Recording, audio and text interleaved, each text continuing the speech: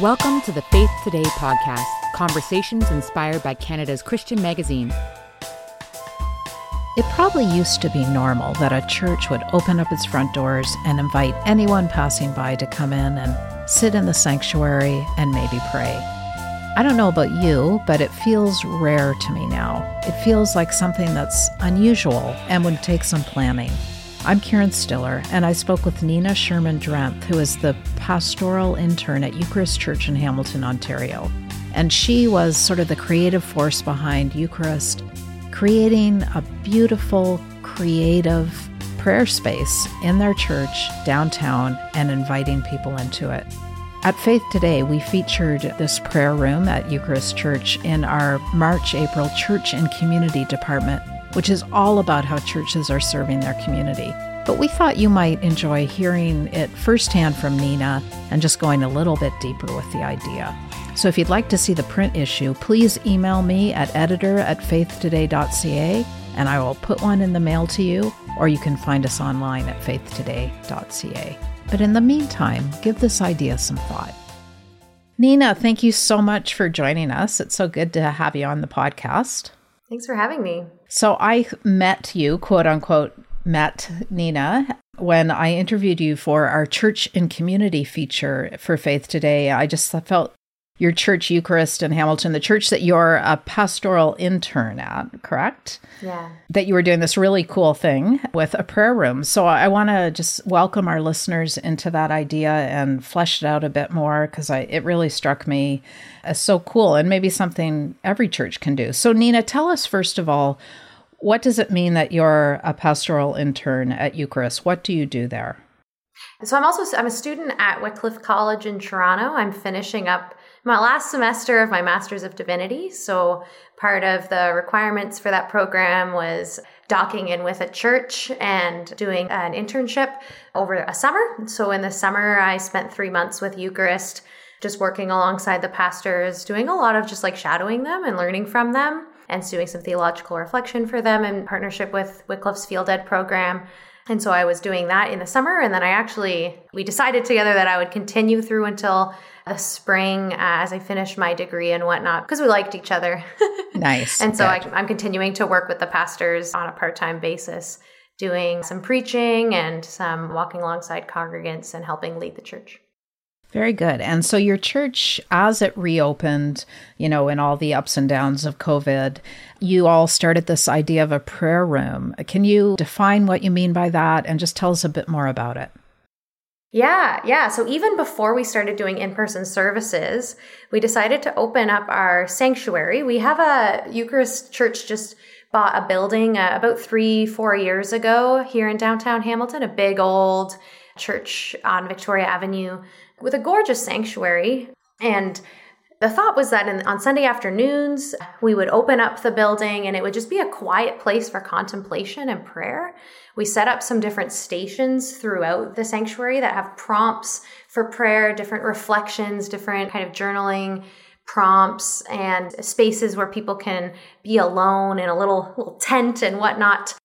All the different prompts were based around the theme of Psalm 91, where the psalmist talks about God being a refuge, someone we can hide under the shadow of his wings.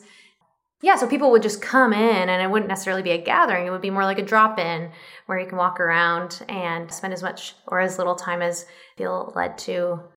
Yeah, so we did that on Sunday afternoons in the summer, and then we decided to continue doing that through the fall during the week where people can walk in and there's just an open door. So you literally have a tent set up, right? We do actually literally have a tent set up on the stage of the sanctuary. We built this 4-walled space that people can get away to, and we just made it out of a bunch of bed sheets. It's nice because the sanctuary is a very open space, obviously, and so you can sort of see where everyone is at any given time, but to have this sort of tucked away space where you can just be alone with God and have kind of the privacy or the secrecy of a quiet space felt sacred and helpful for people. Yeah, I love that. It feels to me, Nina, like it's kind of like right away, my reaction is risk. It's risky to open up the doors of your church downtown or, in a city or anywhere really and say, come on in, stranger. Did you guys think about that? Yeah, at any given time, there's very likely to be at least 2 Eucharist folks at the building sort of hosting the space, whether it's 2 of us as pastoral staff or other elders and friends. So that helps. There were a few times where I was alone and then I would just sort of have my phone on me. And really, I think that we weighed the risks and it still felt worth it. You know what I mean? We thought to ourselves, well, this is a church building. It's not my building. It's a church building. It's Christ's building. And so to keep the doors closed all week just feels incongruent with what we understand the gospel to be and what we understand the mission of the church to be in this time. So I think in some ways holding things with open hands feels helpful. Otherwise, we can become quite cloistered out of fear, and that doesn't feel appropriate. And we're thinking about church history, right? And how throughout time, sanctuaries have been open spaces, kind of public spots for dialogue and also for sacred experience. And so to continue in that tradition feels really holy and helpful for our current times. And your building, you described the sanctuary as gorgeous. So I'm imagining historic, stained glass probably, maybe there's nice wood.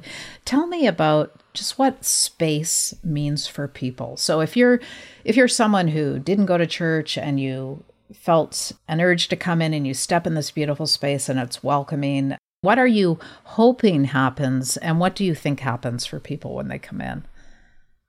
I think we can pray anywhere, of course, right? We can pray in our homes. We can pray on the streets. We can shoot up little prayers here and there as we're commuting. But there's something about a beautiful space that people have prayed in for decades, and even in our case, a century or so, that I think primes people for encounters with transcendence. I think God uses spaces that have been kind of tried and true for encounters with the divine. I think that there's something about us, the Celtic church called them thin spaces where heaven and earth feel really close. And that's really helpful. But there's even something about the intentionality of seeing a sign on the street being like, hey, I guess I'm allowed to walk in. And then going through a door that you wouldn't go through unless you had some level of interest in seeking a transcendent experience or a encounter with God or some taste of divinity that allows people's souls and minds and their psyche for something different than what they were experiencing the rest of the day. And Nina, I'm guessing that people might feel comfortable walking in on a Tuesday who might not want to come in on a Sunday, at least not yet, for an actual service. That this is also providing a way for people to step inside a church who might not otherwise ever do that. Totally. Like for 2 reasons, right? Because they are seekers and not someone who wants to identify as a churchgoer at this time. That's why somebody would walk in on a Tuesday instead of a Sunday morning. But also because during COVID, there's still lots of folks who aren't ready to gather yet with 100 people in the room.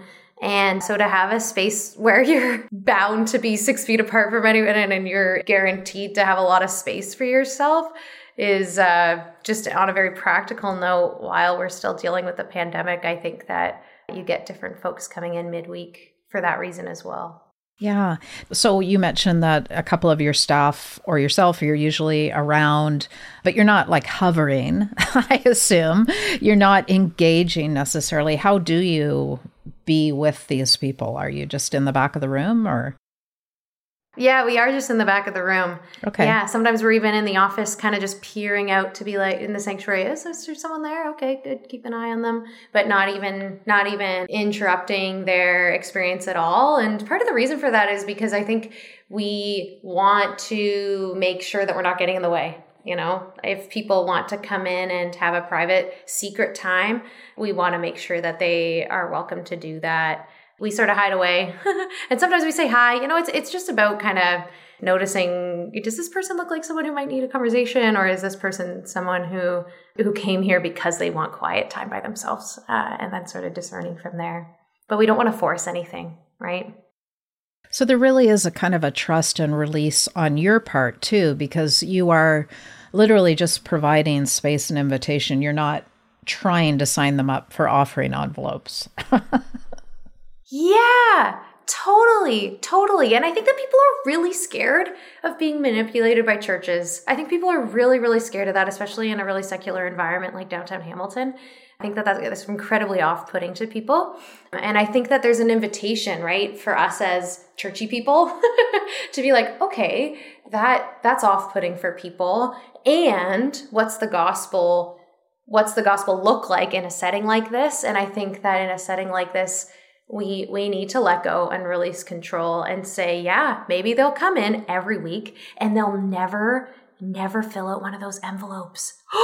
Wouldn't that be crazy? And just being like, let's let it happen. And let's trust the Holy Spirit to be working in their hearts and understand that to be our purpose and nothing else. I was preaching just a few weeks before we opened the prayer room. I was preaching on the parable of the mustard seed. And I was just blown away by the verse where it says something like, it's in Mark 4, and Jesus is preaching on the farmer who sows a seed. And then the farmer goes inside and he sleeps and he wakes up and he sleeps again, and the seed grows without him even observing it. And I just feel like that's part of the spirit of this sort of project, is that it's not our seed to grow. We just sit in the back. We just sort of watch and go, oh, I wonder what's going on. But we don't need to know. We don't need to know what's going on. And giving people the opportunity to encounter the divine in secret, it feels very congruent with even Jesus' teachings, and it feels right. Yeah. Yeah. Nina, is this a downtown idea? Like I attend a downtown church in Ottawa, and I can see it working for us, and it's something that we're talking about. But I know a lot of churches have left the downtown core in our cities and, moved to the suburbs. So I'm trying to imagine, one of those sort of big evangelical suburb churches adopting this idea somehow. And I guess it could work. I mean, I guess you could put flyers around the neighborhood maybe and say, you're welcome Tuesdays 2 to 4, or what do you think? Or is this a downtown idea?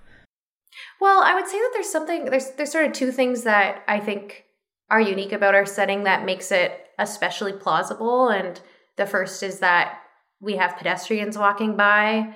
We're on a major street. We're not necessarily near a BIA or something where there's tons of traffic, but enough that people would walk by and see our sign. So that makes it pretty plausible. The other is that we have an old sanctuary that people might be interested in, even just because it's historic and because we've renovated a bunch of the stained glass and it looks really nice. But I think that there's something very simple about having a space open that makes it so that I would encourage churches to think like, well, why not? If you're a pastor, it's kind of like, well, I'm in the office on Wednesdays at noon. So what if I even just sort of propped the door open and just see what happens and see, maybe you won't get 50 people coming through. I mean, we don't get 50 people coming through. We get like 6 maybe. And maybe that'll make a really big difference for very little cost on your part. And I think that that's a lot of what prayer rooms are about in general. I used to work in prayer ministry for 3 years with the Greater Ontario House of Prayer, and people don't crowd to prayer rooms. They just don't. But a few people do, and they must be real seekers to say, hey, it's like a midweek lunch break, and I'm choosing to sit here. And giving people the opportunity to seek in that way, I just think that that's what it's all about. Yeah. And you know what? Us believing in the comfort of the church. Like I think to me that's also ancient and beautiful, that this is a place of comfort and receiving, and you can just come in cold off the street and receive something beautiful. Absolutely. Yeah. Filling your time with empty space that God can interrupt. So Nina, you have a church that I understand is sort of full of artists, and you are artistic, and you have brought that beautiful artistic layer to your prayer room. Can you give us more specifics around that? Like I think you have a collage space with art materials. That sounds so cool to me. Yeah. Give us a few more details that might inspire some churches. Well, it's really fun actually, Karen, because I set up a bunch of stations with a friend in the community in the summer, and then we actually totally transformed them during Advent to be sort of more Advent themed. And so I'll even give you a little taste as to what the group of artists that helped me on some of the Advent stuff all came up with. In one of the vestibules that we don't use, we covered the walls with just black paper so that it's a really, really almost like eerie, quiet, dark space. And then we just have an iPod with a headset. And one of our friends in the community, one of the artists, recorded a meditation that people can listen to about hope. Love it. It's fantastic. Yeah. And then we have an old baptistry. It's a super funny little odd space. We haven't used it for baptism since Eucharist came in, as far as I'm aware anyway. And we transformed that baptistry into a sort of meditation space where people can lie on the floor of the baptistry and look up, and we have projected the word rest and some sort of starry night scenes. It's really beautiful. Oh, wow. I couldn't come up with this stuff on my own, but this wonderful team of artists helped me, and it's gorgeous. And then in the back, we created a joy space where we have a bunch of helium balloons.